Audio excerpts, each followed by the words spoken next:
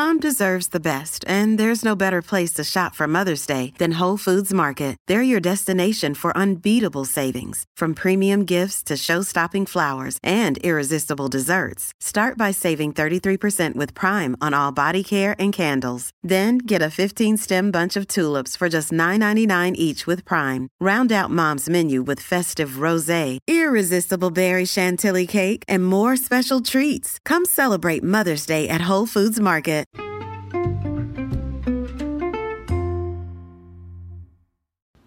Hi, everybody, and welcome to the Dr. Psych Mom Show.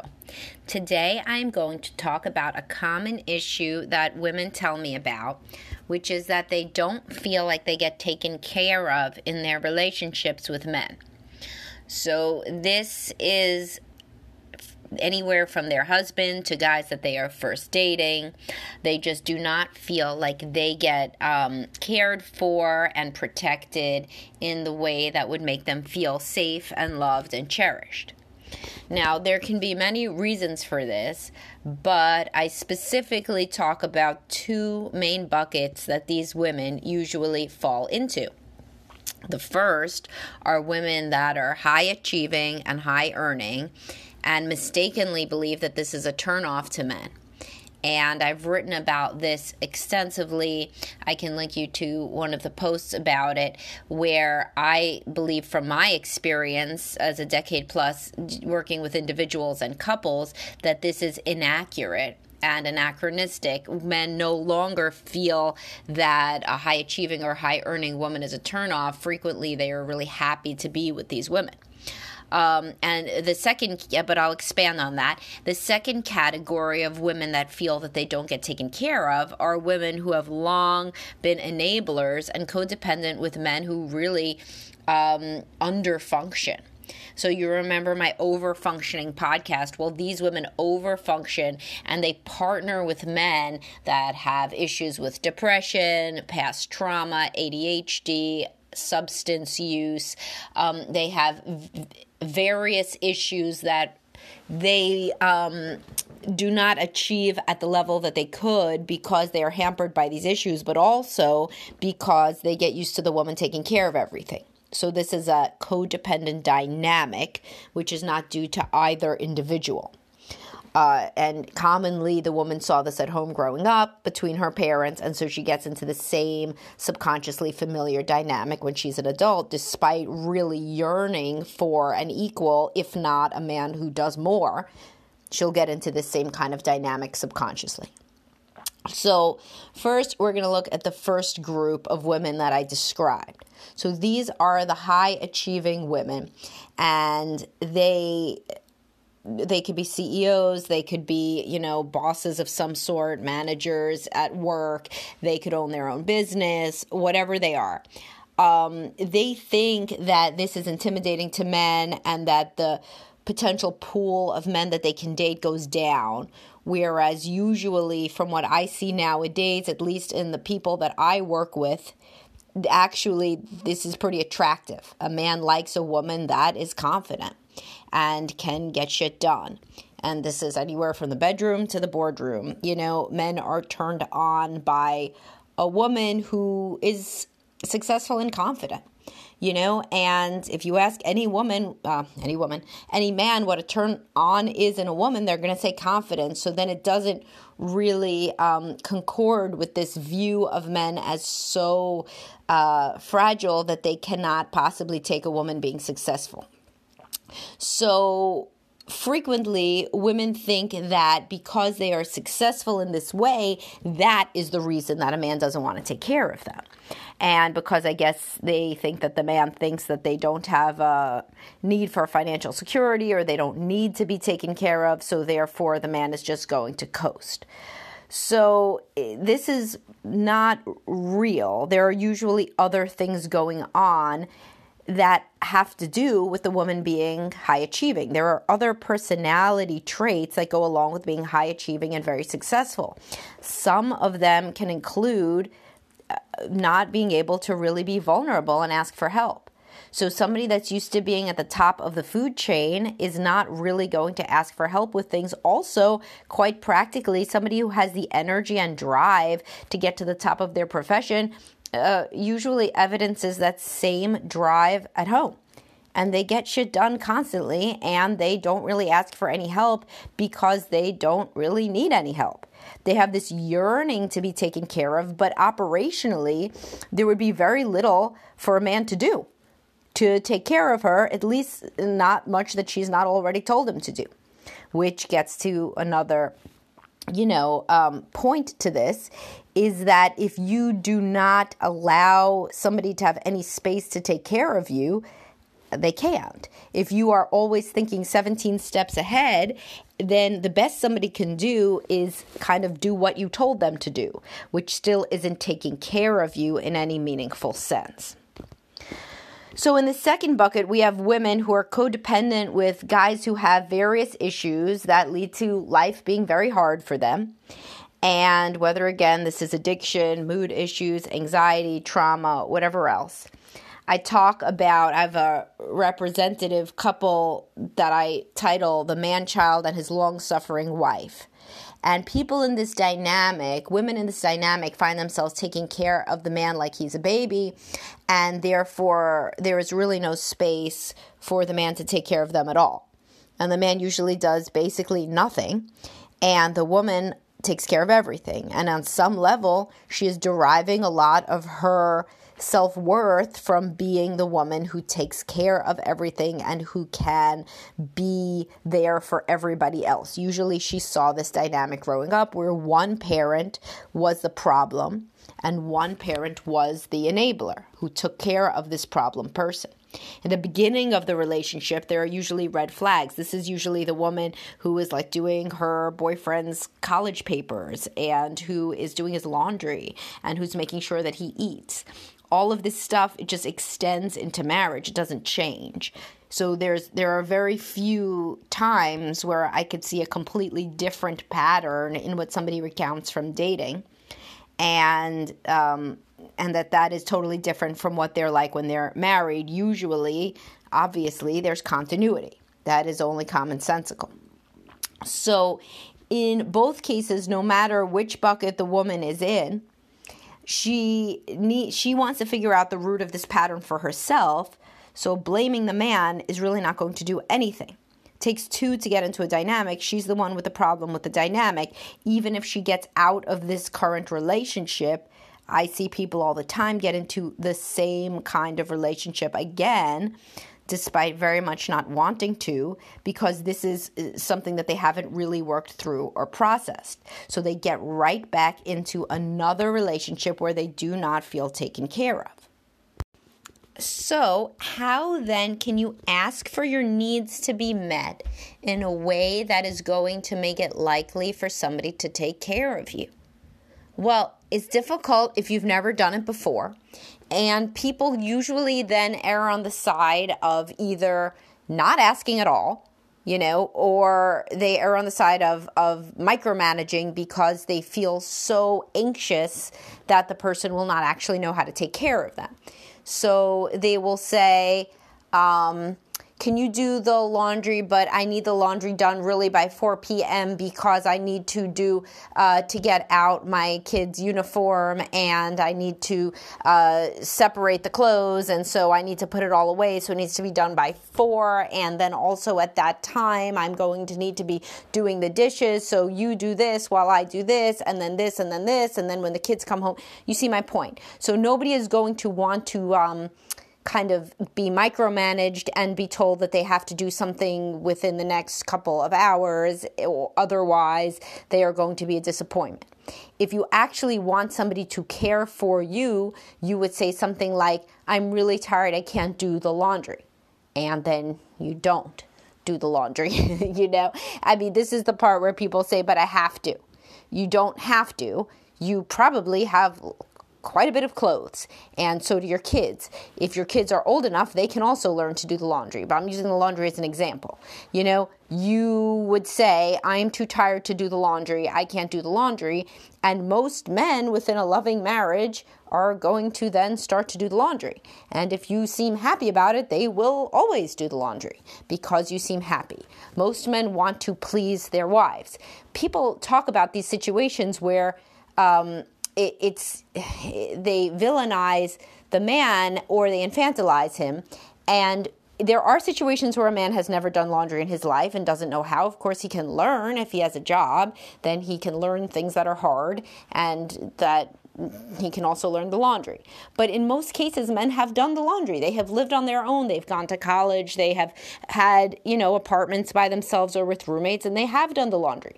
What they don't do is they don't do the laundry by 4 o'clock in the way that you need, with this separated from this, and then put on the beds in the way, like exactly all the way that you need. If you want to micromanage a task, this isn't going to make somebody want to do it. If you want somebody to take care of you, this means ceding control. It's hard to cede control when you are really anxious about either the way that things get done, which is classic just anxiety, or you're anxious that they won't do it at all, so you almost make an impossible situation, because you kind of expect that they won't do it anyway, so you're almost setting them up to fail. So in these cases, you're not giving somebody the space to actually care for you. You are not allowing them to decide that they are going to do something nice for you if you have already told them exactly how you want to do it, when you want to do it, exactly how you want it done. This only allows them to kind of check off a box of an assignment. It's more of like a parent-child or a teacher-student dynamic than somebody who's taking care of you.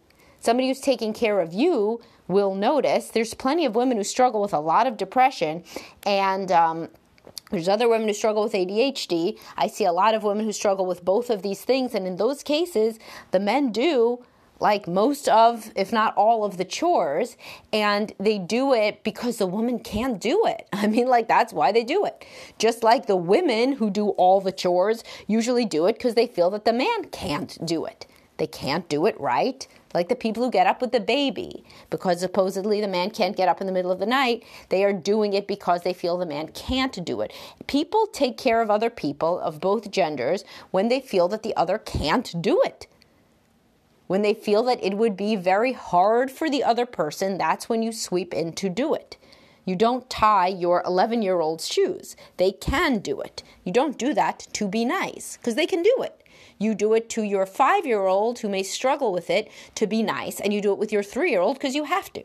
So if you want to be taken care of, you have to need the care.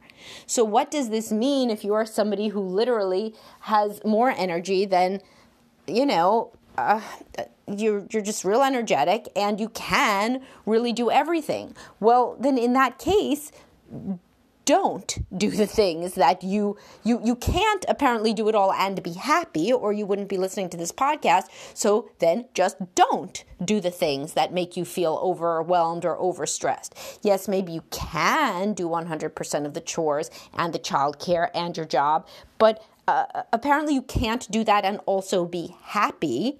So then you can't. So you have to get used to saying you can't. If you say, I can't cook dinner tonight because I'm tired, then your partner, if they are a loving partner, will do it. Even if they never did it before, they will figure it out. Nobody is designing their life around being an asshole or making you miserable. If you are with somebody who is a sadistic jerk and even when you're sick says, you better cook dinner for the kids or I'm not going to do it, leave that person. That is not a nice person. But the majority of people that are coupled with these sorts of over-functioning women, they're like, they tell me, I tried to take care of her. I don't know what to do. She tells me I do it wrong. She says that she wants a gift. I tried to get her a gift. She says it was the wrong gift. She says she wants help with the chores. I tried to do those chores. She says I'm doing them wrong, or she's done them already. So in this case, the woman wants to be taken care of, but isn't giving the man space to take care of her. And especially in a new relationship, women have to, if they really value being taken care of and protected, you have to look for this variable and then like edit out your search based on getting this thing. So from the very first date, you don't start picking the place to go, figuring out the logistics of how we meet up, making it easier for that person. No, you say, I like Italian, and then let them find an Italian restaurant. Say, I can't really go far from home because I have to get up early, and see if they come to you. If they don't come to you, don't go to them. So there are ways to filter out people who are more or less prone to take care of you. If somebody wants to take care of you, they're going to take care of you straight from the first date. This is just a personality type. You can train somebody to take care of you more. Certainly, that's something that happens all the time in couples counseling. When I work with couples and I help the man say, look, she wants to be protected and taken care of in this way. But usually in those cases, a dynamic has already been entrenched. And so I have to also simultaneously tell the woman to, take her foot off the gas and stop taking care of herself so well that the man has nothing left to do that he feels that he can really even impress her with at all. But right from the beginning, you have to say that you are somebody worthy of care and worthy of effort. And this is something that you may have to work on in individual counseling, knowing that you are worthy of somebody taking the time to take care of you, and that you saying your needs and wants is not weird or bad. And you don't have to offer something in return all the time compulsively. That's kind of another thing that people do is say on a first date, like a woman who really struggles with being somebody who gets taken care of because she never saw this and she's uncomfortable around it. She might say, well, I like Italian, but next time we can get whatever you like. Yeah, like he knows that, like he can ask for whatever he wants to. You don't have to make like a tally sheet, right from the beginning, because this also isn't really letting yourself get taken care of organically. It's more like kind of scorekeeping. I guess it's positive scorekeeping. Okay, I get Italian, then you get Chinese or whatever, but still it is scorekeeping. You just want to say what you want. And trust that the other person can also say what they want, and that you do not have to be the one to do the tallying up of fairness of that each person gets needs met exactly 50% of the time. So really, my point here is that you need to allow yourself to be vulnerable and to express your needs directly and without micromanaging how your needs are to be met, and without this idea that the other person will not want to do it or will not be able to do it. Confidence in the other person's desire to make you happy, and confidence in yourself as somebody worthy of care and love and effort. These things are very important and to do, but they're very hard if you were raised in a dysfunctional family of origin where you never really understood that you have worth and that getting taken care of is something to expect in a relationship. If you saw your mother not get taken care of by your father, then it's hard for you to think that that would be something that a woman could expect in a relationship, is some level of attention and care and protection. So you have to work on this individually before you say that it doesn't work because the guy won't do it, or there's no way that your husband would ever care for you, or anything like that. There's books like that focus on some of this. People usually don't like the titles. One of them is The Surrendered Wife. The Surrendered Wife is not surrendering to her husband. She is surrendering control. It's actually written, it's a pretty good book, and so I would recommend it. I'll link you to it in the comments. But it talks about how if you're trying to micromanage everything and control and criticize all the time, you're really cutting yourself off at the knees if your end goal is getting cared for and protected and treated with tenderness, because a man isn't really going to want to do that if he always feels like he's getting things wrong and if you're in charge of everything.